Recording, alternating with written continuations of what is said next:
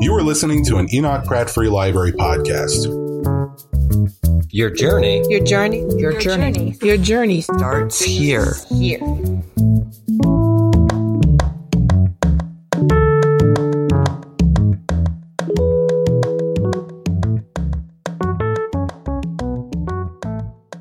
Okay, everyone, we're going to go ahead and get started now. Thank you all for coming to this afternoon's program, the Business of Publishing program. My name is Jasmine Shoemaker. I'm the business librarian of the Enoch Pratt Free Library's Business Science Technology Department. Hi, I'm Deborah Robertson. I'm a part of the Humanities Department at KISLRC. And to my left, we have Mr. Greg Wilhelm, who is the co-founder of Woodholm Publishers, founder of the nonprofit literary arts organization City Lit Project, and he launched the City Lit Press imprint. Then we have Christine Stewart, editor-in-chief of Del Sol Press, recipient of an Individual Artist Award in fiction from the Maryland State Arts Council, and writing teacher in the Johns Hopkins Odyssey program. Then we have Sarah Pinsker, winner of the 2016 Nebula Award for her novelette, Our Lady of the Open Road. Next is Mr. Kenneth Rogers Jr., author of 7 books, including Thoughts in Italics and Raped Black Male. And finally, Mr. Ben Anderson, self-published author of the McGonagall Chronicles. All right, so this is going to be a panel and a Q&A. I'm going to give some tips and tricks on how to become a published author or how to self-publish. And just so you know, you can take notes. Get ready, guys. You're going to have some fun. Information freely given from our wonderful guests. Okay, and without further ado, we're just going to go ahead and get started with our first question, which is, what drew you guys to the publishing world? Hey, good morning. Good afternoon. How's everybody doing? So, what drew me to the publishing world was I needed a job.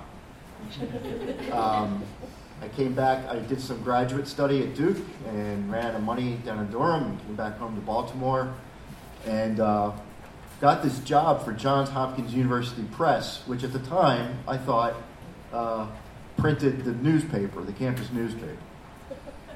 It's not the kind of press that it was or is. So I walk into the door and I realize it's a book publishing imprint. It's the academic book publishing arm of Johns Hopkins University, the institution. And I was fortunate enough to be assigned to 2 editors in what's called the acquisitions department. And that's an important part of the publishing world for you all to know about. These are the editors who are on the front lines between the publishing house and you, the writer. So they're the ones who look out for content that's appropriate for their publishing house in general, their lists in particular. And I was assigned to someone who did history and regionalia, things about the Chesapeake, and another editor who oversaw the lists in the social sciences. And they were, so I was essentially their assistant. And some of the other assistants weren't as fortunate as I was to be assigned to those 2 editors. They really trained me. And the cool thing that I fell in love with about acquisitions is that I'm actually not the best copy editor in the world. I can struggle through it and do a good job. But so it wasn't the job of sitting there and editing each line of a manuscript. It was making decisions, talking to authors, being pitched with proposals, but knowing enough about marketing to see if the proposal or if the project could be marketed well, and know enough about design to see if a project could be produced efficiently and effectively and economically. So it's the whole gamut. The editors and acquisitions have to think about the entire publishing process to be able to render a decision. And I just absolutely fell in love with it. And I've been in the business for 25 years now. Hi, everyone. I came to it a bit circuitously. I think I went through every stage prior to, I am now editor-in-chief with Del Sol Press, which is based in D.C. I got my MFA, I'm a writer myself, and then I went into teaching, and then I went into manuscript editing. I've been doing that for almost 30 years.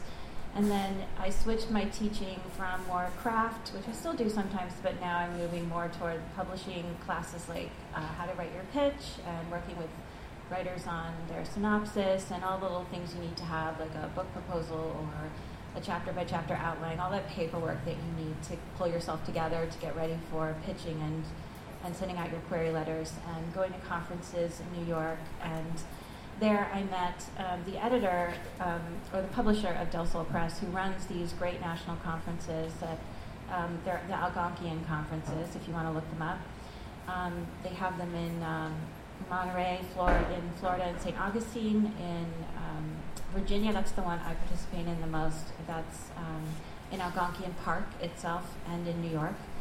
And from there, he said, why don't you take over the press that I have? Because he was between editors, and I was complaining a lot that there's very little for a first-time novelist in terms of publishing opportunities. If you've published a book already, then you can submit to dozens of prizes. But if you haven't, there are not that many opportunities.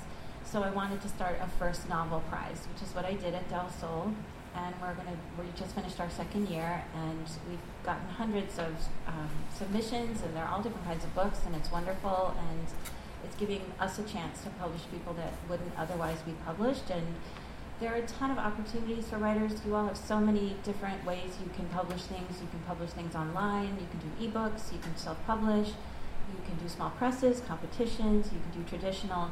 Traditional is the hardest, and it's getting harder and harder. So I wanted to add to this round of small presses that were offering good opportunities. Hi there. So I'm a writer and not an editor or publisher. So if the question is what drew me to the publishing world, it's love of writing and the knowledge that I was telling stories that I wanted to be out in the world that I thought were worth telling. I did take a more traditional route. I have about 50 short stories published, and so I've had short stories published in lots of different magazines, and I've got a collection coming from a press, and I've got a novel that's going to be submitted by my agent. So it's a whole traditional. That's what the traditional route is. But with the basic question, what drew you to the publishing world? If you're here because you're a writer, then I hope the answer is because you love writing, or because you love having written, or because you have a story worth telling. Because I think those are good reasons and things that will keep you going as you move into the business side of the publishing world, which is a lot of what we're going to talk about.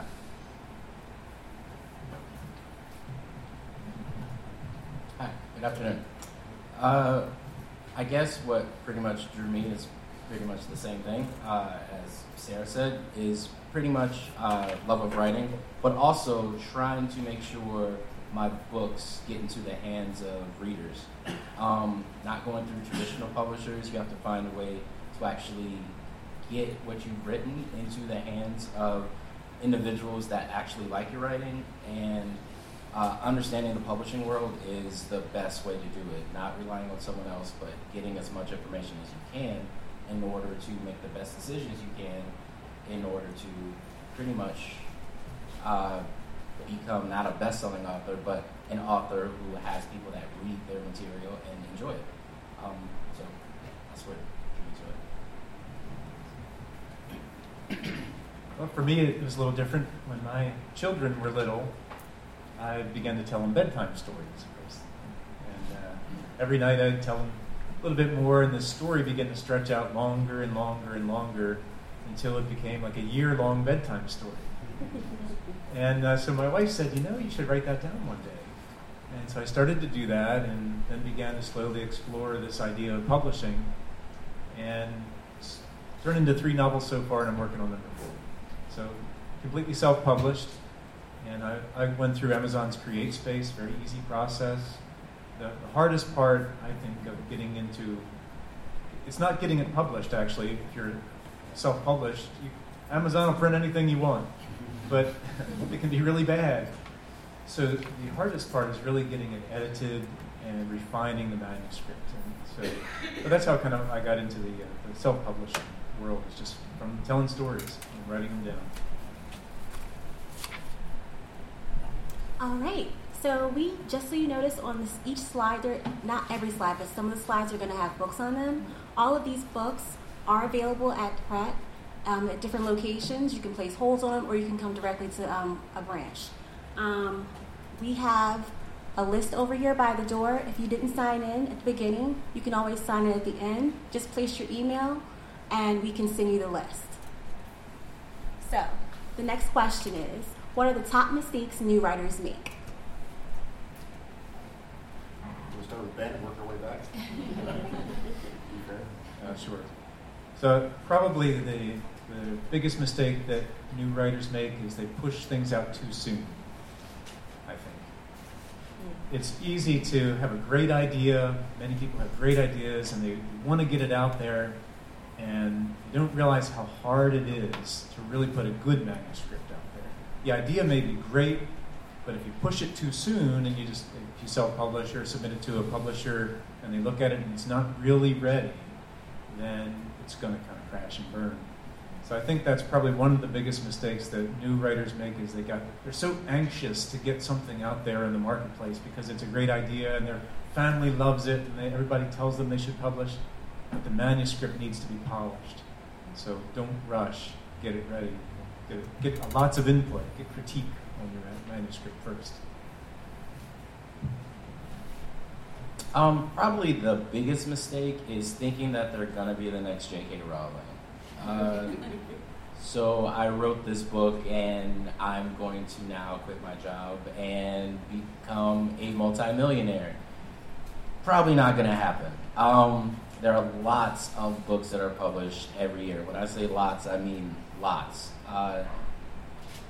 They have the idea, the belief that what they've written is immediately going to end up in the hands of readers, and they're just going to magically find their book. The biggest mistake is not knowing the marketing side. They've written a fantastic story, and it's great, but trying to make sure that story gets into the hands of readers is pretty important. So biggest mistake is just thinking, I've written the book, and now I'm done. You're not done. That's just the beginning part. There you go. I'm just going to alternate. Okay, we'll share you. Thanks. I'm going to pick up on one thing Ben said, which was about getting critique. I think a lot of new writers may feel that if they show their work to someone, that person will steal it, which is far from the truth. Like you can't. No one's going to steal your work. No one's going to steal your idea. Your voice is utterly your own. Critique is such a valuable thing, especially at the beginning, where there are blind spots that you may have that other people can hone in on and help you improve your craft. And also, in critiquing others, you learn a ton about writing. I've found that being the person who does the critique often teaches me as much as what people have to say about my work. So if you find people who you trust to exchange work with, then that's a great thing. The other thing that I was going to suggest is if you're someone who's writing, and I'm guessing from the fact that you're here that you probably also want to submit your work and get it published or self-published, but if you're submitting it, rejections don't mean that you should put it away forever. Rejections don't mean that you're a terrible writer. And I think that some new writers take those rejections, especially early on, very personally. So there are all kinds of techniques you can use, like turning rejections into a game, buying yourself an ice cream after you've gotten 10, buying yourself a dinner after 50, like you can make and I have friends who even do a thing where they have a contest with each other for the most rejections, because if you're getting rejections, it means you're sending your work out there, and that is always a good thing. It's tough, and you do have to build a bit of a thick skin, but rejections do not mean your work isn't worth getting out there in some way. So I have a mix of what everyone said, and that is the thing that writers really need to have is persistence, like Sarah was saying, and another thing, and this sort of builds on what Ben and Kenny have been saying, that it's a practice. It's called a writing practice. And as a freelance editor, I see people all the time who do this thing. They write me these long emails about wanting to work with me, and I'm going to do this, and it's going to be an income stream, and you've lost me at income stream, because that does not happen.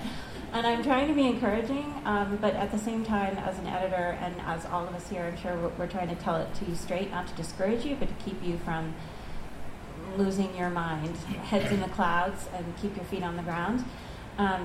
It's practice, and I think writing is one of the few, because I know photographers probably experience this too in acting, where people think, I just dive right into excellence without any practice whatsoever.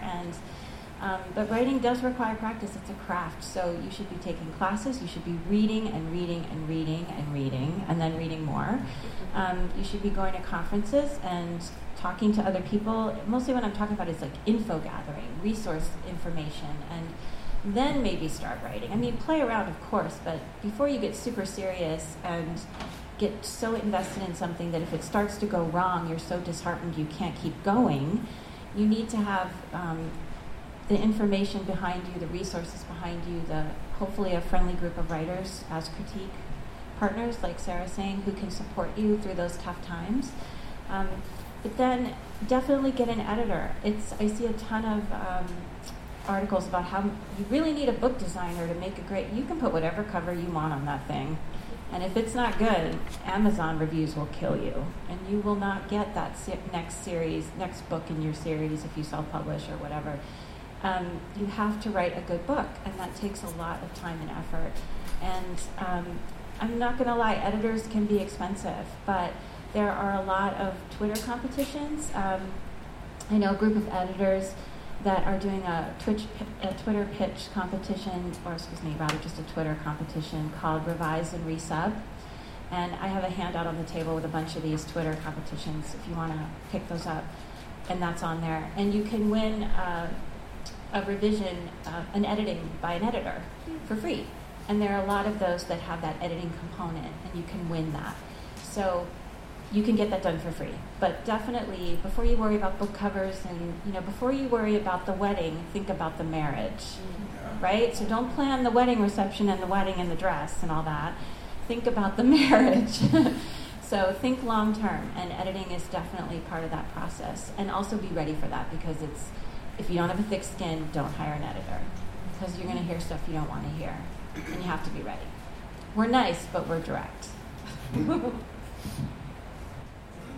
So I wear two primary hats. I just told you I've been in the book publishing business for 25 years. But when I founded City Lit Project, a nonprofit, in 2004, I became a literary arts administrator. And as a side note, I did a lot of my education about nonprofits and nonprofit management through the free workshops delivered by the Pratt Library, offered by the Pratt Library. So I think what we've all been talking about and dancing around the following word is community. Join a community, and everybody sitting in this room, by your very presence, has done the first right thing, or the first big thing I think writers do as a mistake, is they don't join a community. And whether so I develop audiences, and there's audiences, and whether that audience is an audience of book buyers for the authors I publish, or an audience of the public who attend the festivals that we coordinate and curate and present. It's all about community building. And I can't tell you how many times that I've been approached by a writer with his or her brand new book tucked under his or her arm saying, can I read at the next City Lit Festival? And I'm like, I don't know who you are. You haven't been part of this community. You can't expect the community to support you and your new book if you haven't shown that love to the community previously. So by being here, you're part of a community. You're also educating yourself, and you're learning about the resources at the Pratt. So you're already leaps and bounds ahead of other aspiring writers. Aw, thanks for that shout out, Greg. I really appreciate that. Kind of piggybacking on what you've said about community building, taking advantage of resources and things like that, our next question is, how else would you build relationships in this publishing world as both a publisher and a writer? Start from the middle? Okay. Every iteration. Yeah, everyone's abstract ones. All right. So one thing I'll start with is, if you're a science fiction or fantasy writer, the Baltimore Science Fiction Society has a building over on Eastern Ave there in Highlandtown, and there's a free open critique group that meets there every other Thursday night. And that was my introduction to writing community in Baltimore. I also took a class from Jen Michalski several years ago and found a critique group through that, so I had these two critique groups going. So taking a class sometimes leads you to people. And you maintain those relationships. In science fiction and fantasy, there's also this rich tradition of conventions and going and being a part of those. And I've found the most wonderful community, I have to say. And some of it is in Baltimore, through the science fiction writers I know here. And there's a reading series at Bird in Hand now, and there's all kinds of stuff going on. And some of it is larger scale. And it does take showing up, and you don't necessarily even need to pay to go to things necessarily. You can hang out in the bar or the lobby and meet people at the conventions. You can offer to buy a coffee or a beer for writers or editors or agents, and they're all there. And if they're having a one-on-one conversation, don't approach. But if there's a group of people, there's actually an opportunity that I don't know the lit world as much, but in science fiction and fantasy, there's this open giving back that I find tremendous. And the one other thing I'll add is the World Fantasy Convention is actually going to be in Baltimore this coming November, so a year from now, I think the 1st or 4th of November. And that is what, like, all the agents and editors from New York come down for that. Like, it travels around the world, and it's going to be in Baltimore this coming year. And that's a place where you can definitely make those connections and get a chance to just chat. And if you don't bring up your book, you bring up stuff, you find your community. Is that for the World Fantasy Convention is going to be, if you look up WFC 2017 Baltimore, you'll get it. But it's just scientific or science. That one is science fiction, fantasy, slipstream, the stuff that falls in between. Carmen Maria Machado, who just was nominated for a National Book Award. I'm not saying she's going to be there. I'm just saying like she falls into that in between and sometimes shows up for these things. Kelly Link, who's all over every award. So there's a lot of people who fall into the in between. If you think that your work falls at all in there, then you do well. Sorry, that was long. I would definitely agree with Sarah. I have a wide gamut of lots of different books that I've written. So I go to sci-fi conventions and Comic-Cons, and I go to book festivals, and I talk to lots of different people. I see what works for them, what didn't work. I get information from just simple conversations, because these individuals, they know something that I don't, and I take whatever they're willing to give. They are not out there to steal an idea as people think, or trying to best me in a cell. No, they definitely help me, either with a display or another book festival or another sci-fi convention that I just got an idea for. And everyone's extremely helpful. So still being open, talking to those individuals, and being willing to take their advice and use it and apply it to your own craft. Yeah, what they said. I absolutely agree. Just you meet so many people at these conventions, sci-fi, fantasy conventions. We met at one of these.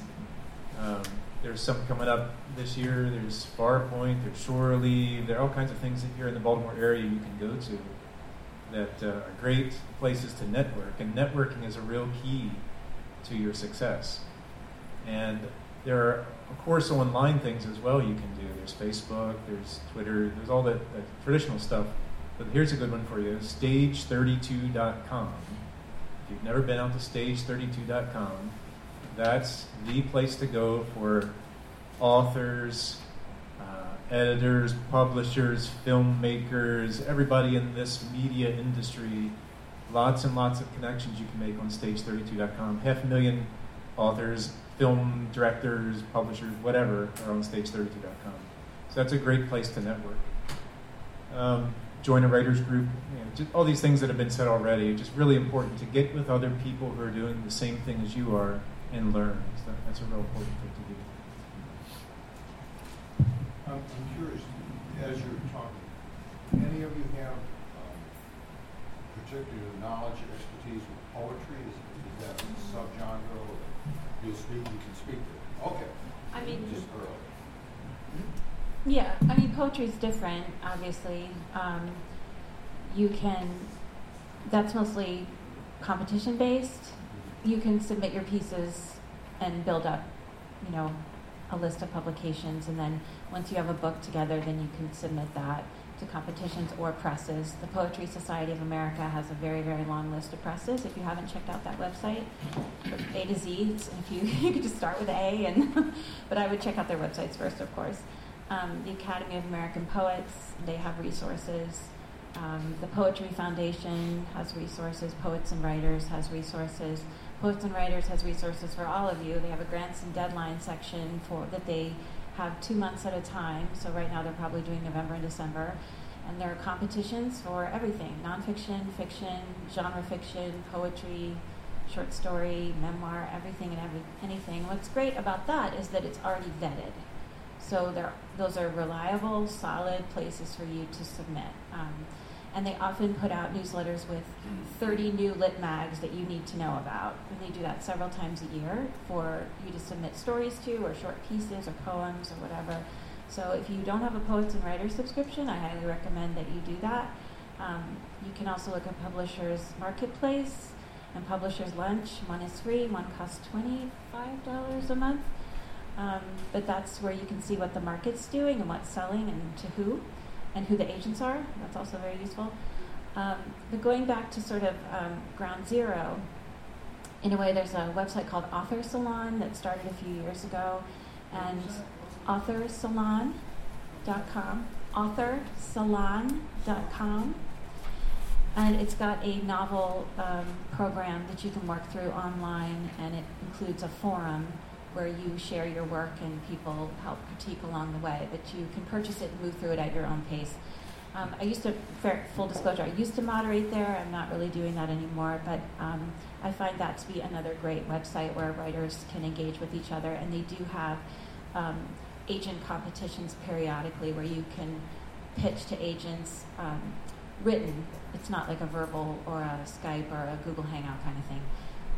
It's not virtual, it's in writing. You pitch to them, and I think there's like a dozen or more, and they do that several times a year as well, so that's another opportunity. But just to give you a little bit about where I came from, I was at Creative Alliance as their first writer in residence, and I think I was there a week before I was introduced to Greg. And that was it. Like, Greg knows everybody. Greg is connected to everybody, and I'm also at the State Arts Council, so I am too to some degree.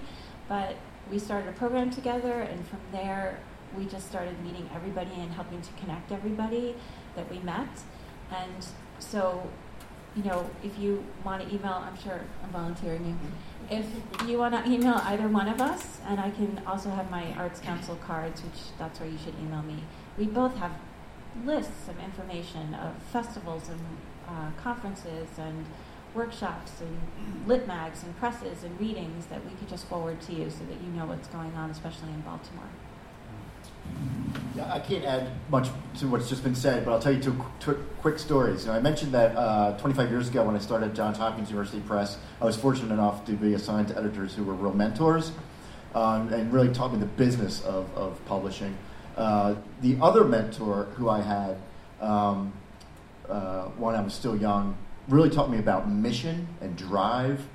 His name is Paul Coates, and he is the publisher of something called Black Classic Press. And his main mission at the time was bringing back into circulation classics of African American literature, memoir, and nonfiction. 20 years ago, I had no idea he had a son by the name of Ta-Nehisi. Right? So when Ta-Nehisi became Ta-Nehisi Coates, I knew his dad. So when I called Ta-Nehisi Coates up, say, will you come to a book festival or event? He said yes. Right? So they're better relationships.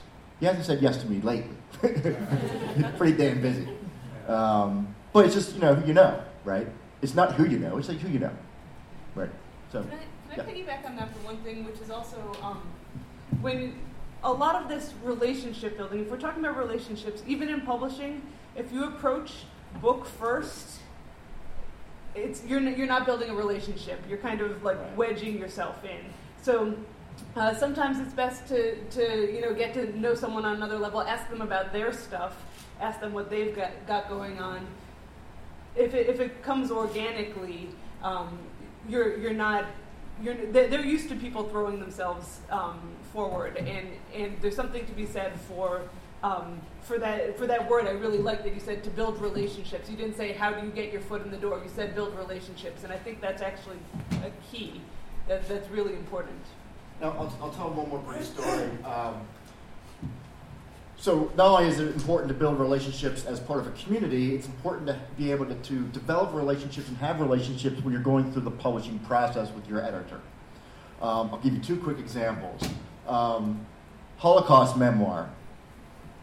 Memoir by an African-American woman who grew up on Maryland's Eastern Shore in the 30s when the last lynchings in the state were happening. I am not a Jewish Holocaust survivor. And you can probably tell by looking at me, I'm not an elderly African-American woman. I've learned so much from these two individuals, both who are now departed from us. I'm a better man for having gone through the relationships of publishing these books with these authors. I hope to think I'm a better man, better person, because they gave me insight into their lives, and they helped me build two relationships that are still paying dividends today. I learned from them. Even though they're gone, I reread these books, I think of the conversations we had, because guess what? In this original manuscript, there was a grandmother character who wasn't doing anything to propel the narrative, the main thrust of the narrative. So I had to tell this 80, at the time she was 75 years old, that basically grandmom had to go, right? And how do you do that if you haven't developed a relationship of trust and professionalism with someone who could then see the changes that your editor's making? And you're very, like you said earlier, it's like we're kind, but we're forthright, we're straightforward. And so if you don't have a good, solid relationship that you based on trust and professionalism and respect, it's a difficult relationship to have, an author-editor relationship, if you don't know how to develop a good relationship. So it really is. I mean, relationships, I think, probably throughout all the artistic disciplines, but certainly in my experience as a literary artist and as a publisher, it's all about the relationships. Okay, so before we add one tiny little thing, sorry, I'm just going to say that means pay it forward. Exactly. Okay, so it's not just about building a relationship for what you want, it's about when you encounter people, paying it forward and giving them the leg up that they need. Okay, so before we head into the next question, first off, I love that idea about trust between you and the editor, Greg, and I love the Baltimore Science Fiction Society myself. I used to go to Critique Circle, it's absolutely amazing. But can the authors try to keep the answers to the questions a little bit more concise and thorough? We're trying to get through all questions. And for the attendees, there will be about 10 or 15 minutes at the end, so try to keep your questions until then. The next question is something that both Christine and Greg mentioned, which is, should you work with a writing coach or a freelance editor? Yes. Not that concise. Well, I mean, the bottom line is you can be the best writer in the world. It doesn't matter. Everyone needs an editor. You can't see your work objectively. You won't know that the grandmother needs to go because you'll love that grandmother so much you'll make her work when she doesn't really work, and that's a darling. If you guys haven't heard that expression, kill your darlings, and that's like kill the things that, you have to get rid of the things that don't work, and often editors can see that more than you can. They can teach you about your strengths and weaknesses. that's not a copy edit. We're talking a developmental edit to start, which is about structure and content. If you're submitting to magazines, I would say that you don't need to pay an editor beforehand. You can, if you go through a critique circle especially, or you have someone else you show your work to, and you've done everything you can to make it the best work you can send it out, and they will edit it before it goes to print. If you're a self-published author, in my opinion, I think you should, that it's worthwhile paying a freelance editor to make sure that again, as Christine said, the things that you can't see come to light. Yes. Yeah. You have to. I mean, it's pretty simple. Yeah. If you're going to publish your book and you have a story, you got to make sure that everything in there is readable. Like it's a good story. So you can't do that because that's your baby. You can't tell your baby like, "Hey, you're horrible." No, someone else has to do it. So, and they have to tell you how to fix it. So yes, you have to. Yep, absolutely. And I think writing coaches come in many forms. Sarah mentioned critique groups. That's very important. And there are also other kinds. College professors who teach courses in writing can be a coach to you. Again, going back to the relationship thing, form those relationships and use them well and get back in those relationships. And there are various other kinds of writing circles or individuals that you could contact to be a coach to you. You could pay one, but that's kind of expensive. It's really just forming those relationships and listening. Take that advice, take the criticism with a grain of salt, kill your darlings, and don't be afraid to change the entire manuscript. In my last book, I went through 70 pages of the first 70 pages I wrote, and I submitted them to my editor, and he said, "Where are you going with this?" And I threw them out and started over again, because I needed to. So, and the book is now 270 pages in, and he loves it. But if he hadn't been honest with me and said, "This is going nowhere," my book would have gone nowhere. So it's really important to listen.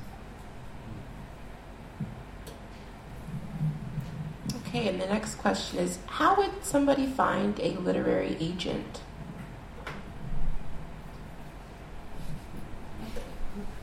Does anyone else want to start? Oh, okay. The first thing I would say is open your favorite recent book and look at who your favorite recent author thanks as their agent. Somewhere in those acknowledgments, they're going to say thank you to my editor, most likely.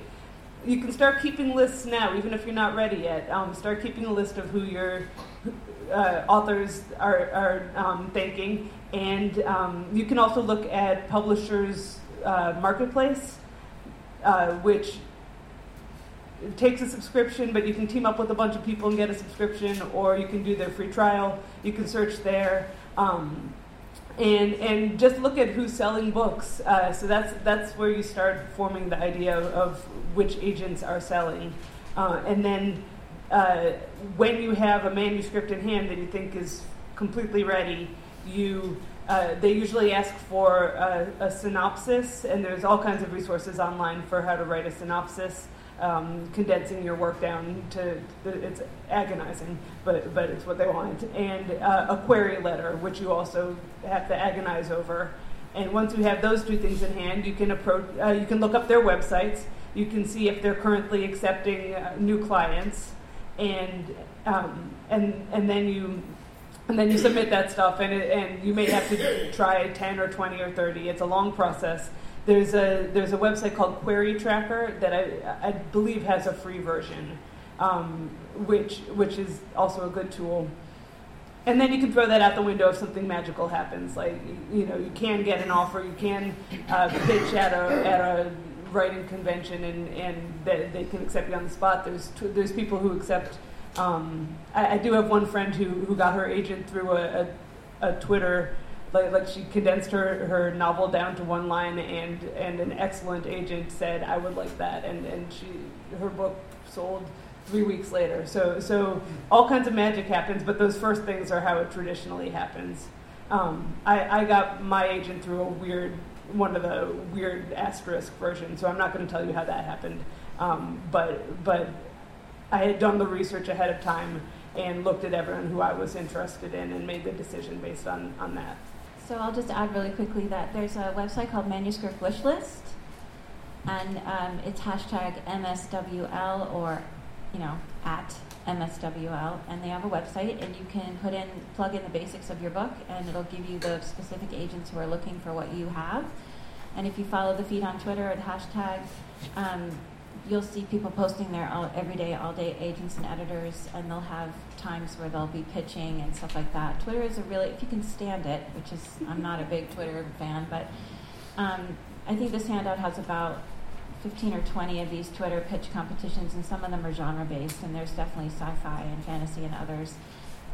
You just have to use the right hashtags, and you have to write your pitch in 3 or 4 different ways, and then you pitch them at certain times of day, and you just have to keep track. But it's that, and it's also if you have friends who have agents, you can ask them if they wouldn't mind putting you forward. I've done that for people have done that for me, so that's another good way. If they can vouch for you, you have a better chance of being read. The Professional Association of Agents is something called the Association of Authors Representatives, and you can Google that and get to their website, in which they have a very strong search engine themselves. You can put in your geography, your genre, your topic, and they can whittle it down to agents who look for that kind of material. Also, Poets and Writers Magazine has a regular feature called Meet the Agent. And then thirdly, the Association of Writing Programs. That's sort of like the academic association for university-based Masters of Fine Arts programs and Bachelors of Fine Arts programs. I was on the site just the other day, and they have started a new feature, which I think is free. I don't think you have to be a member of AWP, but they're starting to do sort of agent profiles, agency profiles. So it's in their banner, it rotates at the top. So it's Association of Writing Programs, AWP. I've got nothing to add. I don't have an agent, so I'm just writing down everything they say. So if you get one, let me know, and I'll try and get one too. There are books on Amazon that have lists of agents, and Herman's, I think Jeff Herman is one that has hundreds and hundreds and hundreds of agents. So you could buy that for like $12 or something, and $17. Also, you might want to go out to Writer Beware website. There are scams out there. Don't pay a literary agent. A good literary agent will never, ever, ever, ever, ever ask you for money. They get money by selling your books. So don't necessarily be caught up in somebody who can promise and just give me $1,000, and it's not true. All right, so moving on to the next question. How do you pitch your book to an agent or editor? I teach this, so I can give you a little bit, and it might be more than you want to know, but whatever. So a pitch should be pretty short. If you can do 100 words, that's awesome. 150 to 200 is okay. Over that, and their eyes will glaze over. It depends on how much time the speed dating is at a conference, for example, or how much time you paid for, because sometimes that is the case. You can pay for 10 minutes with an agent or 15 minutes with an agent. You can do that online as well. Manuscript Wishlist has regular events where you can pay for 10 or 15 minutes of coaching or pitching with an agent. There's a formula for it. I'm not going to go into it now, but you can Google things. There are places. There's Pitch University where you can practice. There are all different kinds of. The Book Doctors has regular pitch paloozas, and they come around the country and they do that. They have a book about it. You can find a lot of stuff online. Of course, if you want to email me, I can send you the formula. But it's pretty short, and you want to use comparables because that's a good shortcut. So agents and editors can get a sense of your book without you having to tell them everything. You're going to want to make sure that you pick books that are 3 to 5 years out, no longer, as your comparable, because then don't pick some famous book like Eat, Pray, Love, or don't pick Eat, Pray, Love at all, and don't pick Gone Girl, and don't pick anything that's gone viral and crazy, because then they think you've lost your mind, and that you're just comparing yourself to some famous writer, famous book, and that you don't really know yourself or your writing. That it sounds kind of arrogant, and then you've put them off. So pick comparables that show you know your genre, and you know the market. Trying to think if there's anything else. There's a million things, so I can't really. If they ask for the ending, you have to tell them. This is the hardest part for writers to understand. But if they ask the ending, they're interested. So you have to tell them. Oh, I'm sorry. It's okay. And actually, I don't have a lot to add. Okay. You are? I guess as far as pitching goes, go out to the agent's website and look at the procedures they require. Each one may be a little bit different. So just check on the submission procedures that they ask for and follow it really closely. Or because they have lots and lots and lots of submissions, and if it comes in a format that they can't process quickly, they're just going to toss it in the pile. So just make sure you follow procedures that they have on their websites really closely. Yeah, I guess I could add the following. Since our poet friend mentioned this, and it really is a different world between prose and poetry. For fiction, for a new writer, make sure that the manuscript is complete and has probably gone through a couple rounds of a writing coach or a critique group. Because if the agent says, yes, I'm interested, send me the manuscript, you don't want to say, okay, great, I'll send it to you in 8 months when it's done. You just shot yourself in the foot. With creative nonfiction, and I think this is changing from my perception a little bit, but back in the day, creative nonfiction or memoirs or things of that nature, you used to be able to pitch it on the strength of a proposal, which still pretty much is the case, and the proposal is a couple sample chapters and information about you and the inquiry letter and the stuff that Chris has mentioned about pitch. But I think it's getting more and more competitive these days that you pretty much almost have to have your creative nonfiction manuscript written. But I know plenty of nonfiction writers who, that's how they make their living. They pitch, they get an advance on their royalties, they work for a year, finish the writing, pitch, and while they're writing the manuscript for that project, they're pitching, or they're developing the pitch, the proposal for the next project. And they just sort of cascade from one another like that, and they make a pretty good living doing that. So fiction, make sure your manuscript's done. Creative nonfiction, memoirs, chances are you could probably do it on straight through proposal alone.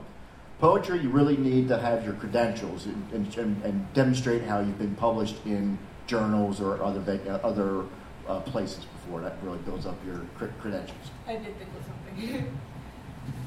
I want to add 2 things, one of which is make sure that your manuscript is appropriate in length for the agents or editors that you're approaching, and make sure that you're genre appropriate for them as well.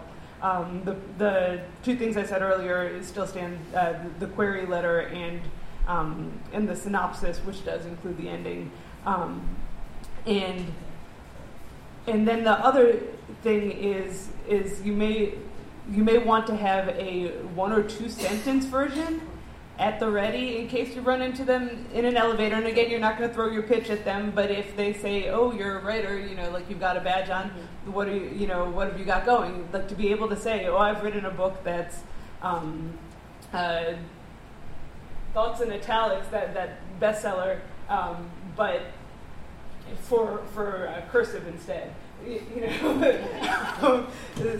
Like to be able to make that quick pitch. And then the last thing I want to say is also, if you write short fiction, you need neither an agent nor an editor ahead of time. The gatekeepers are the magazine themselves and their slush readers, and so there's a whole different thing there where you can submit magazines and look them up on either Poets and Writers is a great one, Duotrope is a great one, and the Submission Grinder. Those are all places you can look up short fiction markets and also poetry markets, and you don't need a pitch in order to sell that. You just need the story in its complete form.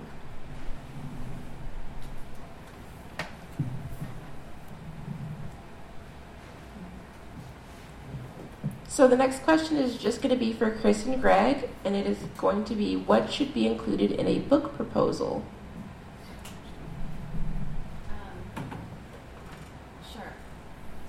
Greg will probably fill in gaps for me since I don't look at as many as these. But a book proposal can be anywhere from like 10 to 50 pages, depending, and it has, there's definitely a cover letter, but that's a little different. A query letter for fiction contains your pitch, so that's the plus side. So, because once you've written your pitch, you can just plug that into your query, add a little massaging at the front to say, hi, I admire you or this book, met you at a conference, blah, blah, blah. And then you go into your pitch and then you put your bio and you say thanks. That's it. It's pretty much a query letter. The shorter the better. White space is your friend. But a book proposal is a bit more involved. You have to know your audience. You have to have sort of a marketing plan. You have to have other titles that are similar, but you have to say why yours is different. Not better, don't be snooty about it, but just why your book is different and fills a gap that exists. And then you'll have sample chapters, and just depending on your topic, it can run into, dozens of pages. But it shouldn't run too long. Like if you're hitting 80, you might want to step back a bit. You might want to get an editor. I have edited book proposals before. So I'll take the opposite tact. I will describe to you the process I go through when I look at a proposal. Say something has been, because I just wrote this down the other day for an intern that I'm training at City Lit. So I get something over the transom, unsolicited, in the mail, a proposal. And this is what I go through. This is the process, 6-step process. Is the topic of any interest? Is it engaging to me as an individual reader? And do I think other readers will be engaged by it? And as a nonprofit, we do have to think a little bit about, does it fit our mission? Right. There are many awesome nonprofit publishers out there. I think of things like Grey Wolf, Coffee House, Milkweed Editions. It's not any mistake that those 3 places happen to be in Minneapolis, great literary town. 2, is the writing any good? I'm looking at your cover letter too, and I'm looking at whatever sample material you submitted. Is the writing any good? And if it's not, according to my opinion, how much am I willing to work with said author to, given the first consideration? This is really engaging material. The writing is but I think it's so cool that I'm willing to work, and I've done that before. I've worked really, really hard with authors who were horrible writers but had a great story. 3, what are the author's credentials? Is that person an expert in whatever they're writing about? Does that person have a past history of publications? What does that person bring to the table insofar as marketing angles? 4, can my publishing company afford to produce it? Can we actually afford to design and print it and manufacture it? And if not, because we're a nonprofit, are there grants available that could help subsidize the production of the book? 5, can we as an organization effectively market it? And that's very important because I don't do City Lit any favors, and I don't do you any favors as an author if for some reason I decide I just don't have the resources. It may not mean it's not marketable, but maybe me as an individual publisher and City Lit as an individual organization, we just may not have the resources to do it justice. And that does no one any favors, right? And then 6,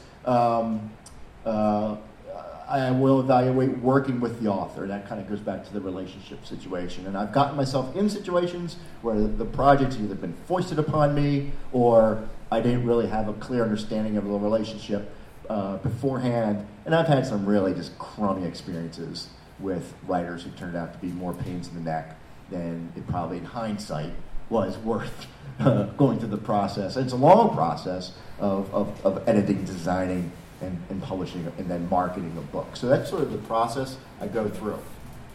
So our next question is going to be for you guys, the writers. When you communicate with an editor or agent, how do you justify the writing and publishing of your book? I don't want to go first. You editors can answer too. You guys are writers as well. How do you justify the writing and publishing of your book when you speak to an editor or agent, when you're in communication with them? I believe in my work.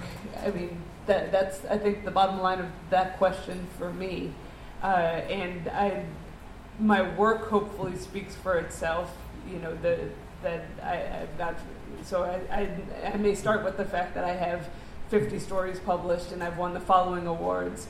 And I've been published in all different languages, and these are things that if I'm trying to sell a book, those are things that I'll use to justify it. But at my core, those are that's a resume at that point. At the core, what I believe is that I have a story worth telling, and that's what I'm going to use to sell it ultimately.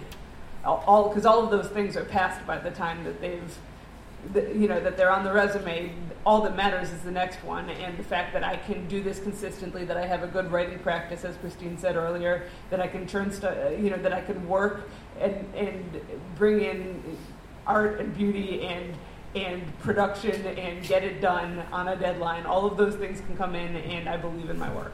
I've been trying to justify my writing and my work for 10 years now. Like I've been trying to sit down and say, this is good. This is worth buying. It's more like Sarah said, me believing in myself. So it's me believing in my writing. I mean, I've won 4 book awards. I've been on NPR. I've talked to people. I'm sitting up here talking to all of you. But at the end of the day, it's believing that my story is worth the read. Every single time someone buys my book, I'm like, really? Like, are you sure you really want to buy that? And it's almost like I'm trying to talk them out of it. But I get emails and they say, this is good, this is great work, but it's me believing that I'm a good writer and my work is worth reading. So same thing for you. You got to believe that what you're writing is worth it. So you develop that tough skin and you get better and you become a better writer. Yeah, same here. I think writers have something important to say. That's why we write. And you have to believe that what you're saying is good and important for the world, or for your family, or whoever your target audience is, and that what you are saying in your book is meaningful. So for me, I write Irish fantasy books. And so I try to make this nice, fun, exciting story about goblins and leprechauns and fairies and things that kids will really love. But underneath that, there's a story, there's another story I'm telling. It's an allegory. And so I write about the things that I think are important in life. And so that's the underlying message I want to give the world, is not just that this is a great fun story, like Harry Potter or something like that, but there's more depth to that, and I think it's important. It's the medium by which I can convey what I believe is true. So, and I think that's what all writers really strive to do, is we're saying something important, and you have to believe what you're saying is good and important. My profs really, my MFA profs really press us with, why this story, why now? What's been that irritant, that itch that has been bothering you, that has forced you to spend the last year or so of your life writing this thing? Why? And just to use sort of an example of some, recent low-hanging fruit, I mean, the reemergence of the dystopian novel or dystopian stories, given the social political times we live in. But also, like, the important work that, like, Colson Whitehead and Jasmine Ward have been producing lately. That's why those stories now. So if you can ask yourself that question and answer that question, I think that justifies your ability to convince a publisher to spend money and time and resources in bringing it to a public. I just want to add something a little touchy-feely, I think, because I don't think you don't have to justify your writing. That's the bottom line. If you want to do it, do it. You don't have to explain it to anybody. You don't have to convince anybody. That's for you. That's true. If you want to play around or explore or whatever you want to do it. You don't need permission from anyone. If you want to sell it and you want people to buy it, that's when you have to play the game. Right. That's what I mean. Yes, that's the publishing. Yeah, that's the art versus the business. Yeah, sure. I just wanted to get the art in there. Yeah, because that tends to lead to writers asking publishers, well, what should I be writing? Exactly. Well, no, you write what you're driven to write, because that's the art. That's your art. What's the next big thing? Well, don't worry about that so much. And I dare say that J.K. Rowling didn't know that when she was writing about this crazy little wizard guy with a scar, what they call a scar, right? Which was projected by dozens of presses. Right. So write, Chris, write what you're compelled to write. I just don't want anybody to get disheartened by all the stuff we're throwing at you. Your work matters in the end. What you're doing is important. Right, and we're talking the business of publishing, which means Right. we're talking about all these gatekeepers. When the truth is, like, if you're talking about your writing, if you want to write, you should be writing. If you love writing, you should be writing. If you love having written, you should be writing. All of those things, but that's different from publishing, which is a lot harsher. Right. All right, so the next question will be for all of you. It is, how do you target your market? I'm going to take this one. So, I saw this when I first started writing about 10 years ago, and I was like, what's a market? I just like to write. And after a while, I started to realize it. So, Thoughts in Italics was my first book of short stories. And I was like, it's for everybody, right? Everyone wants to read a book of short stories. So I had no idea what market I was talking about. But as I started to write, I started to figure out who would be interested in my book. So as you begin to write, try and figure out who is going to read your book. If it's science fiction, you got to know how to target those individuals. Find science fiction readers and writers by going to science fiction conferences, talking to individuals, and just trying to hone your work to actually match that. And the best example that I have of that is Heroes, Villains, and Healing. So I'm a survivor of child sexual abuse, and using superheroes was my medium in order to get that into the hands of other survivors. I had to know that I had to find a way to make it accessible to them. So marketing to them meant doing something that I love, was talking about comics, but also making it so that it was not threatening. Rather than write a memoir, Rape Black Male, immediately you see those words and you get pushed off. So knowing and honing and figuring out who is going to buy your work and how to market it towards them, and how to make it accessible. It just takes practice and talking to individuals and making sure that it's the best that it possibly can be, and then learning from your mistakes as you keep going. Yeah, I absolutely agree. And also, along those lines, if you're marketing online through Facebook or YouTube or Google or whatever, Amazon, there are keywords that you use, and you can target your audience down to their age and their interests and all these various criteria that you pick. And you learn over time how to shape those ads better and better until you actually get some responses back. So I've done book trailers, made my own book trailers using Windows Movie Maker and things like that. And you have to make it 30 seconds long, so nobody's going to wait more than that for an ad to finish and that sort of thing. So targeting by keywords and by genre and by gender and age and all these things, all these criteria, you have to kind of learn over time how to do that. And there's probably you could look at YouTube videos and get advice on how to do that through the various social media and advertising programs. So, why do you need a business plan for yourself and your book? This is for everybody.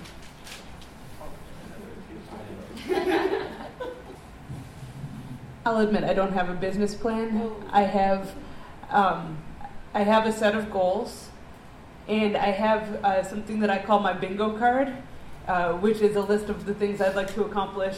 That is actually taken from a writer named Christy Yant, who's put hers freely available online so that you can adapt it for yourself. But everything that I want to do is on there, and it kind of reflects the fact that writing is not a ladder necessarily, and the things that you're trying to achieve are not in any set order for any two different people. So I like my bingo card, and beyond that, I have plans, but I don't actually have a business plan. So. My business plan is evolving pretty much every year. Like I have a ledger, and I go through pretty much what festivals I can afford to go to, other ones I can't afford to go to, my marketing. I look at how many books I'm able to sell, and what I can use for my royalties to actually use those royalties to buy more books. There's a lot that goes into the business plan. Taking a few business classes would probably be helpful for you and for me. But you have to go into this knowing that if you are going to write and you're going to sell your work, this is a business. You are selling yourself. As you can see from my display in the back, I have learned this. So when you are writing your material and you're trying to get other individuals to buy your material, this is a business. So give yourself a name, because at the end of the year, the government is going to want their money, and you have to pay them. So give yourself a name, register yourself as a sole proprietor business, figure out the ins and outs, because like the end goal is trying to end up in the black. I haven't done it yet, but I'm getting closer, and just learning and evolving and trying to figure out that business plan every single year. Yeah, and a business plan, there are different ways you can do a business plan. There are one-page business plans, like a bingo card idea, that sort of thing. It's kind of fun. But give yourself a vision and a mission. And I jotted down my vision statement for my business. My business is called Strangeland Productions. And my vision is to create an Irish fantasy book series that's family-friendly and film-worthy. So that's my vision, to eventually get into film. And I've started exploring that a little bit. But a business plan can be short. Here's mine. It's one little page. I kind of like the bingo card idea. That's kind of neat. But a vision, a mission, objectives, strategies, startup capital, anticipated expenses, desired income, and an action plan. So just short little things. It doesn't have to be real complex.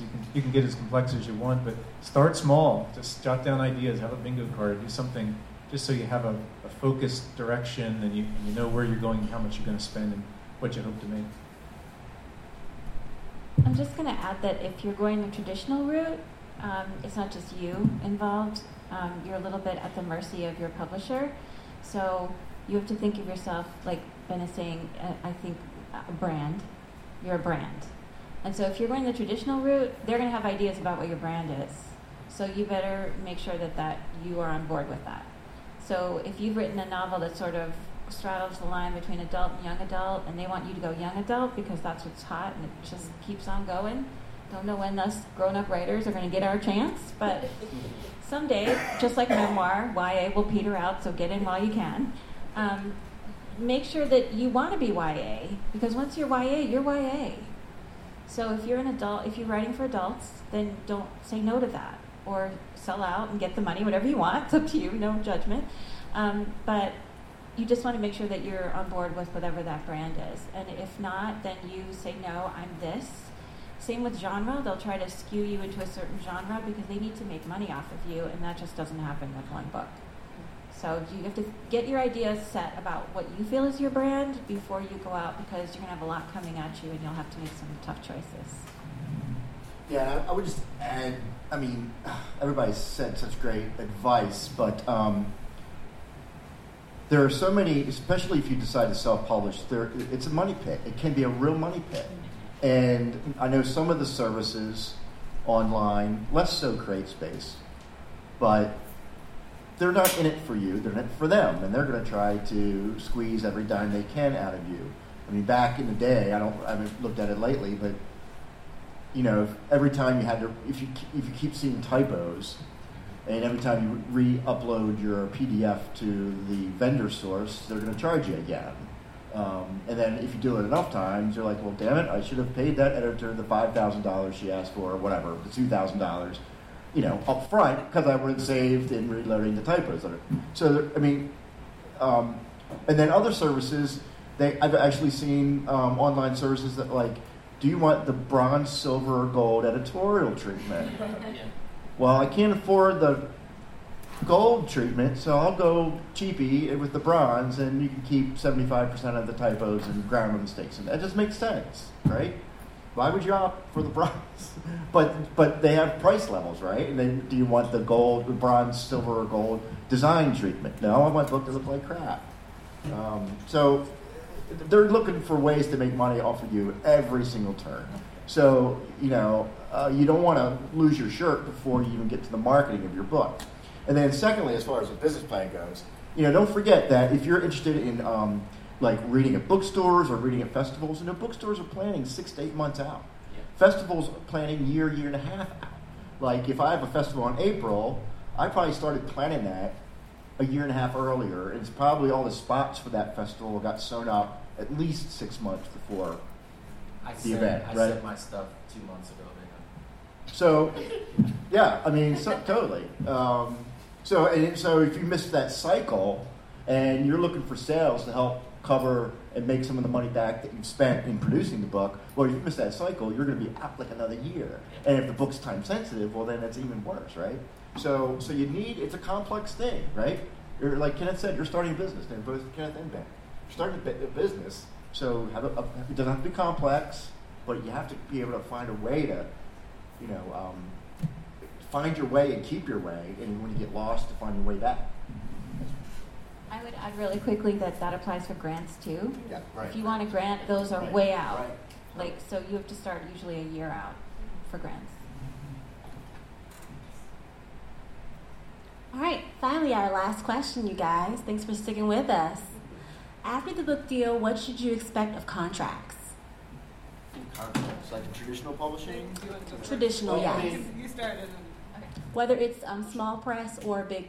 Yeah, sure. So even though I'm a small press, my contracts are very similar to what you'll experience or what you would see if you got a big contract from a larger house, one of the 5 major houses. The royalty rates aren't that great, but you are conveying everything in your book, all the rights to your book, over to the publisher. So understand that. That's pretty important stuff. Everything's negotiable, so you probably want to get, if you don't have an agent, you very likely are going to want to engage a lawyer, particularly a lawyer who has experience in intellectual property, right? To review your contract and make sure that you know what you're getting into, because it's not only the contract for your intellectual property, like I just said, not necessarily. So that's going to include the book, hardback book, paperback book, audio rights, film rights, cinematic rights, theater rights, first and second serial rights in magazines. So all these different ways that this content, that primarily you want to be a book, can be exploited, and I mean that in a good way. Exploited, exercise is probably a better word. And it's usually like a 10 or 12-page document, and it's a lot of legalese. So are you qualified to review that and sort of evaluate the quality of that contract? So no, you probably want to engage a lawyer of some sort. And then conversely, the publisher in that document says what they're going to do for you, right? So it's a legal agreement, just like any other sort of legal binding agreement that you would get into. And maybe, Sarah, I'm sure you have more nuanced. As I pass it to Sarah, I want to add 2 quick things. One, we have Maryland volunteer lawyers for the arts here in Maryland, and they will look at your work in clinics for free, your contracts or whatever, or they might charge you $25. Right. Super cheap. Maryland volunteer lawyers for the arts. They also give sessions on copyright and other stuff, so I highly recommend going out to those. Those are free. Second of all, in our contracts at Del Sol Press, we have built in an editing clause, because I have been through those nightmare editing jobs too, and we built in a clause that says if we can't come to a mutual agreement about the final product via editing, we don't publish it. So the first thing I want to mention is the Science Fiction Writers of America, sfwa.org, has model contracts on the website that include a short fiction contract, a novel contract, an agent contract. I can't remember if there's anything else up there right now, but those are annotated contracts that tell you what different clauses mean and why you should or shouldn't push back against them. Short fiction contracts you can usually do on your own, and there are certain rights you should make sure that they aren't trying to take, and that you should make sure that there's always a reversion clause so that you get your book or your story back if you don't, if they don't publish it soon enough. If they're paying you, you should make sure that it says when they're going to pay you and how much, that they can't alter it without your permission, all kinds of stuff like that. And that's all in those SIPFO contracts too. And the other thing is, if you get a contract and you don't have an agent, like some presses will have open calls for books where you can bypass the agent. You can turn that into an agent sometimes by then contacting agents and say, I just got a contract, would you like to be my agent? And the thing is that they can negotiate some of these things that a press will try to take, even the most friendly, author-friendly press. They want to do what's best for them, and you want to do what's best for you, and somewhere in between there is what the contract is agreeing on. So that may be how much the advance is. That may be whether they get to be the ones who sell the audio rights, or whether you get the audio rights. What percentage you get. All of these things. An agent can push back better than an author can, or a lawyer can push back. That's just how it goes. They have this clout. They have the way of saying it. They know what they can and can't negotiate. But you can't always pay a lawyer to do that same thing, and it's probably worth it to maintain some of those things for yourself, because you can probably, if your book sold well, you can probably sell the audio rights and get more. There's places where you should be holding on to stuff for yourself. And I don't have a traditional publisher, but I do have a print-on-demand publisher. So you will get a contract if you do go print-on-demand publishing, but that means that with print-on-demand, you own the rights to your book. So I own my book. So let's say one of the big guys or small presses, they want to buy my book. I have negotiating power that I can take my book back and I can sell it to a bigger publishing house. So it's everything they said still applies, but I still have a contract and figuring out what goes in there, what doesn't. And since I've been with the same publisher for, 7-8 years, you get certain perks. So loyalty and just read the contract. So being self-published through Amazon CreateSpace is a little different in that there is a contract that you enter into with Amazon. And I also have audiobooks for all 3 of my books. And you enter into a contract with a narrator as well. And so you have to kind of read the fine print a little bit and make sure you know what you're getting into, what the royalties shares are, and various options that Amazon offers for their ebooks or for the printed books and so forth.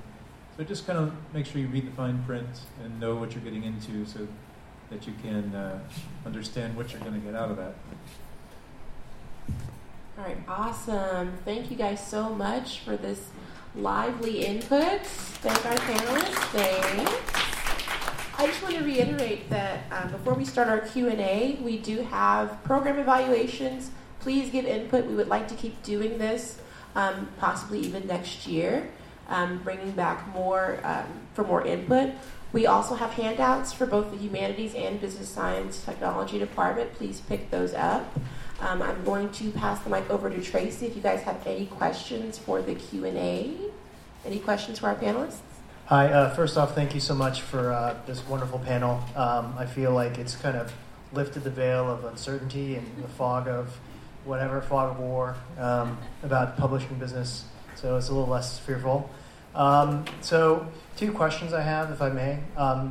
They're kind of not related, but the first question is about literary agents. It seems like nowadays there's a lot more freedom for publishing, a freedom of, venues of where you want to go. But I'm kind of trying to get an understanding of like how important is an agent. I mean, some of you mentioned, I wish I did have an agent, or it's important to have one, or how do I get one, or things like that. And certain processes, it's really kind of critical. So I'm just kind of getting a real understanding like how important in this process, and as a process of when or where or how or should an agent come in. The second question I have is more about the toughness of skin you mentioned. And really loving your work and knowing it's yours. I watched an interview one time with author Karl Marlantes, the Vietnam vet, and when he was writing his first book, it took him 30 years to get published. And over the decades, he would pitch it, and they would say, like, okay, well, you're writing about Vietnam. Nobody wants to read about that. This is the 90s. Everybody's interested in the Gulf War. So, search all jungle and replace it with desert, and then I'll sell it. And then the 2000 roll around, it's like, oh, Afghanistan, can you change it to from this city to Kabul? And, he was just like, no, I don't understand Afghanistan. I don't understand this. And he sort of just had to have the tenacity to kind of stick with it. So I guess I'm just kind of curious about the toughness of skin and how important is this give and take relationship. So those are my 2 questions, and thank you. Well, the book has 2 owners to some degree, or 3. You, the reader, and the publisher. So you're going to have one feeling about it, and then if you're going to open it up to other people, you're going to have to be able to take what comes back. And when publishers, when you go to the table, or the agent or the editor, they're thinking how to sell. They're not holding you tight and saying, I love you, I love your book, it's not like that. You might find some really wonderful, kind people who really want to give you some good advice beyond just, I want to sell this and here's what you need to do it. But a lot of people, if they've seen 20 people, they're going to see 20 more, and they're just going like this. So you're just going to have to suck it up, basically. You might get some really good advice, which is wonderful. New agents are really great because they will spend more time with you. They're more interested. They're building their list. They're more open to taking chances. So that might be good, but it depends on your goals. If you want to go the traditional route, you need an agent. That's it. And if you don't, then you don't. And there are lots of small presses, like Greg mentioned. There's Red Hen, there's Coffee House, there's all these places you can submit without an agent. And they also have a lot of the presses that open up for reading periods as well, and you don't need an agent for that. So maybe try it one way and see how it goes, and then if it doesn't work, try it the other way, and figure out which is best for you. I can use myself as an example if you want, but I verbally sold my collection to a small press that was the top of my list on the basis of my short fiction, without an agent. And then in between, when we made that verbal agreement and when some other stuff happened, including some movie interest and a couple of other things, I went ahead and I got an agent. And I got the agent so that I could sell the book, hopefully, my novel, to one of the big publishers with any luck, because you do need that gatekeeper. And for those particular publishers, not for a lot of others, but for those publishers, and to make sure that those that when you do those contracts, everything is right at the next point. And then she also helped negotiate when my actual contract came for my collection. She negotiated a better deal for me, even though we had this verbal agreement because we hadn't had a contract yet. She actually improved what I had agreed upon verbally.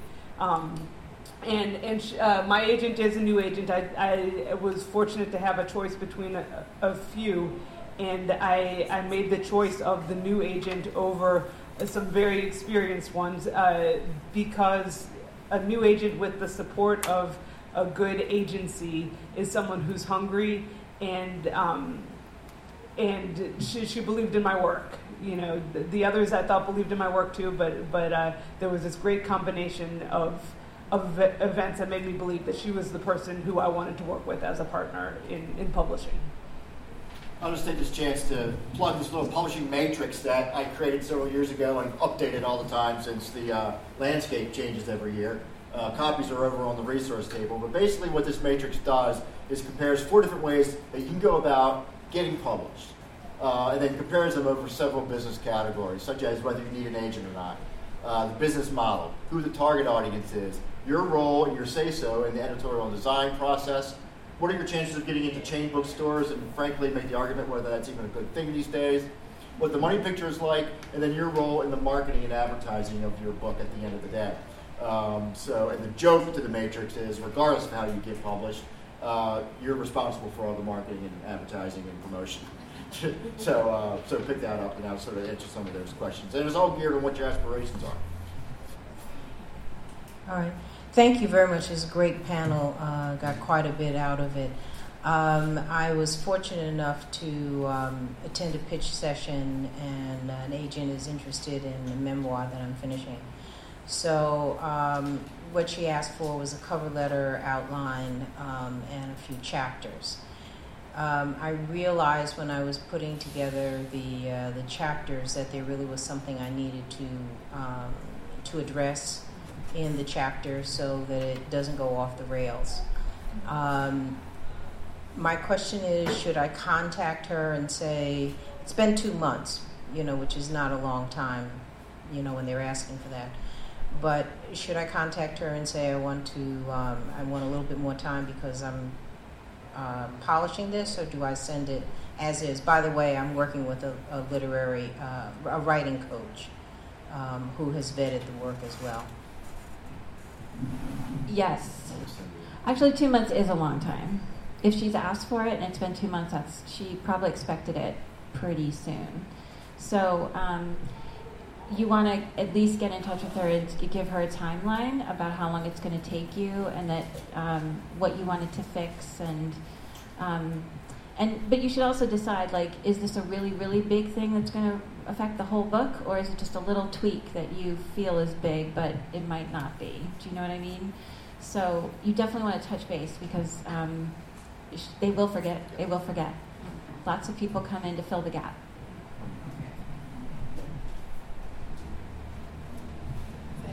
You have a question? Good afternoon. I wrote my autobiography, and I finished it like 2 years ago. And I need someone to edit and publish my book. I wanted to know, when I find that person, am I going to be there with them, or I just send the hard copy to them? And would they change my autobiography in any way? My story. There are different types of edits, so you can hire someone whose only job is to do copy edits, or you can hire someone who's a developmental editor who may look at the flow of your work and whether there's a character who, even if they're important to you, doesn't make sense in the context of the book, even in a memoir. So there are a whole bunch of different types of editor, and you can choose which type you're interested in. And then you will send it to them. You won't be there at that exact moment in most cases. And I would suggest having a contract with them so you know when they're going to get it back to you, what exactly you're paying for, and what you're not. Yeah, and I would second that as well. That there are different kinds, and the cost is going to be different. So you might pay $1 a page for a basic grammatical edit, or you might pay $3 a page for a long-term interaction going back and forth and really a deep dive into your novel and the characters and all that sort of thing. So it's going to depend. Price is going to depend on how deep you want to go. So I'm an editor. Do you want to? Okay, go ahead. No, that's ghostwriting. No, editors don't change your story. We will provide margin comments, and sometimes that's the developmental part and a critique usually. Beyond that, then once you've revised it a few times, and they should work with you, follow up a little bit, then you can go into line editing, which is literally the sentence level editing, and then you can have some copy editing in there. But anyone who's trying to sell you a whole package where they're doing all of that at once, and I've tried to do that and it doesn't work, so I don't do it anymore. Don't buy that, because they're going to suggest changes overall, and you're just going to delete tons of stuff that you paid to have edited, or change it or whatever. Proofreading is always last when the book is totally ready. So unless that book is ready, don't pay anybody for proofreading. There's the Editor Freelance Association or the Editorial Freelance Association. You can look to them.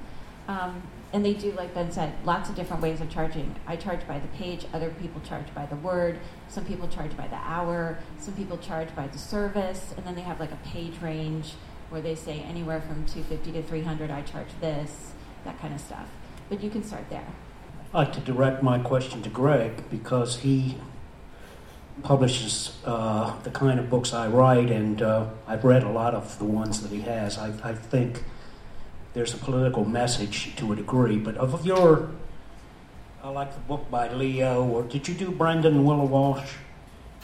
No. That was at Loyola after I had left Loyola. Okay, but of the books that you've handled, which rose to the highest level, that is more of a national level? I think of Leo Bretholz, and that might have a niche appeal, but what have libraries brought the book, or to get to a higher zone?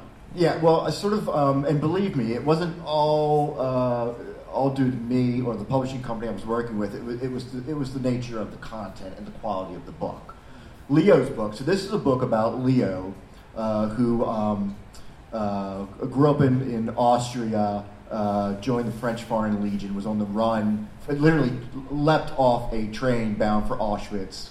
At the time, he was a very skinny young man, and he was able to, frankly, he dipped his sweater in the bucket of urine that was on the train, and using the sweater, this urine-soaked sweater as leverage, was able to remove the rusty bars from the small train car window, and then was able to squeeze himself, him and another comrade, through this window and literally jumped into the darkness of the French countryside before the train arrived in Auschwitz. Then he spent 7 years on the run during wartime Europe. So, and for a small publisher, and this was sort of the tail end of the popularity of Holocaust memoirs, because of that generation was dying away. The people who survived were dying away, and their stories were coming out. So it was pretty risky for a small publisher to publish a Holocaust memoir. It was co-written by Michael Olesker, who is a longtime Baltimore Sun columnist. So it was basically I had the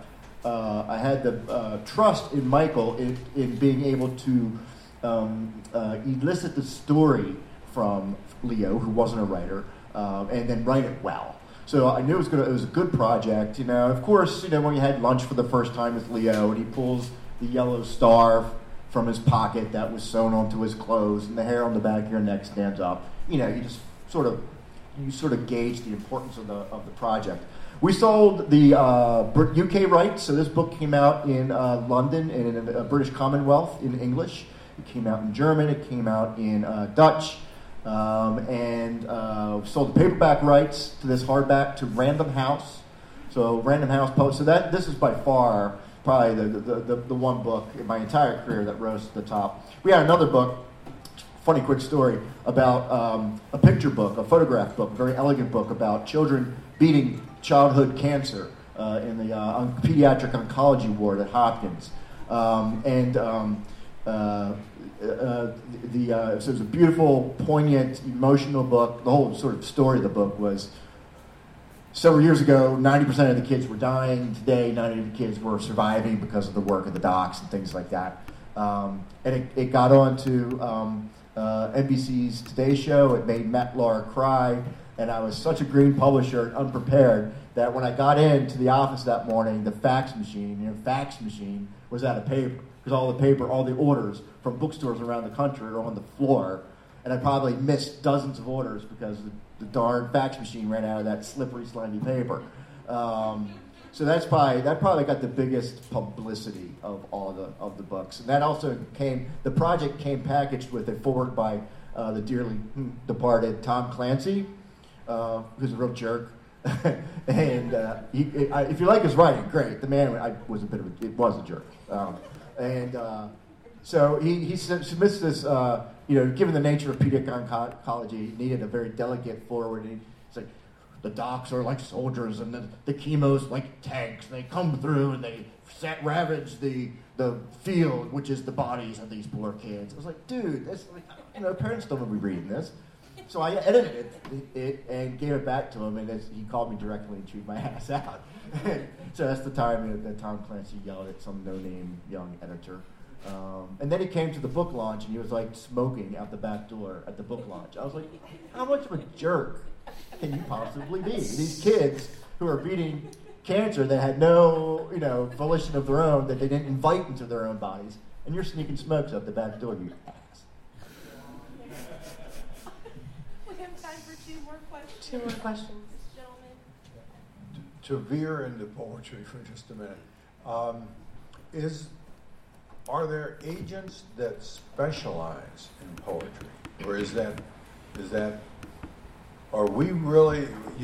I heard you before about getting credentials from competitions, I guess. Is that really it? Is that the 90% of the way there? Yeah. You don't need an agent for poetry. I don't even think Billy Collins has an agent, No.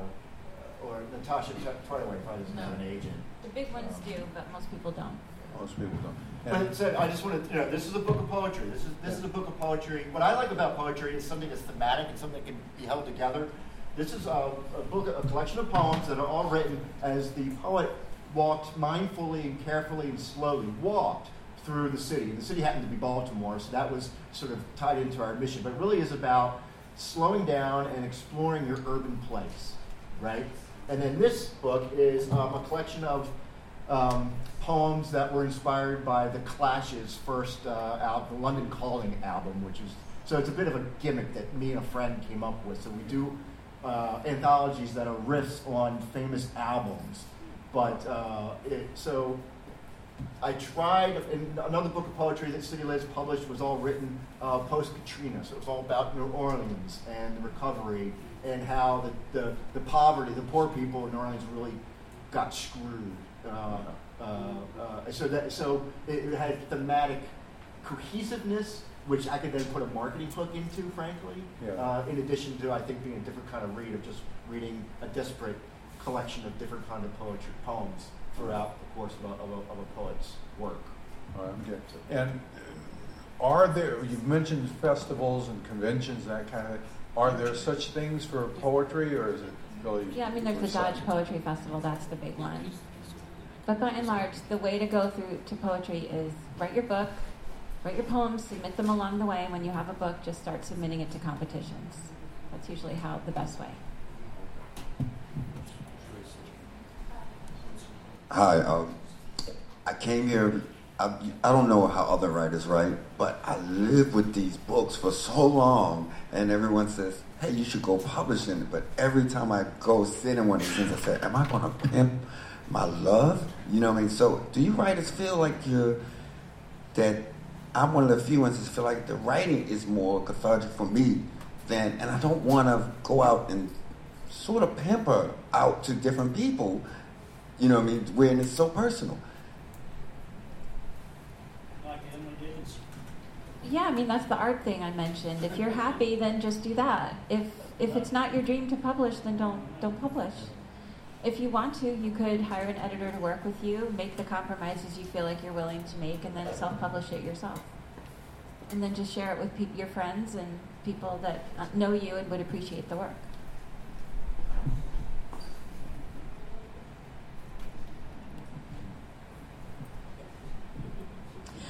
I just wanted to make a quick plug for a library resource. I work over at the Central Branch with these two right here.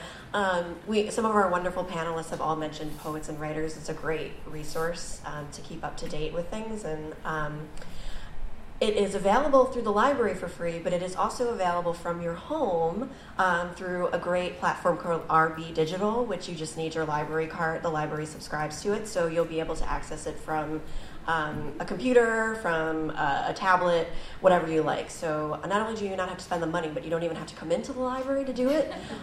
If anyone is interested, I would be happy to show you how to access it after this. And if you don't have a library card yet, just bring your ID right upstairs and you can sign up for one today. Thanks. Thank you, Becca. And thank you again. Thank you all for coming. Thank you.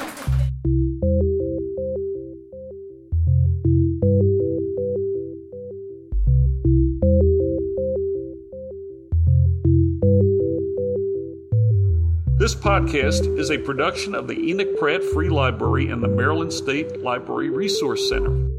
For more information and to access more library resources, please visit prattlibrary.org.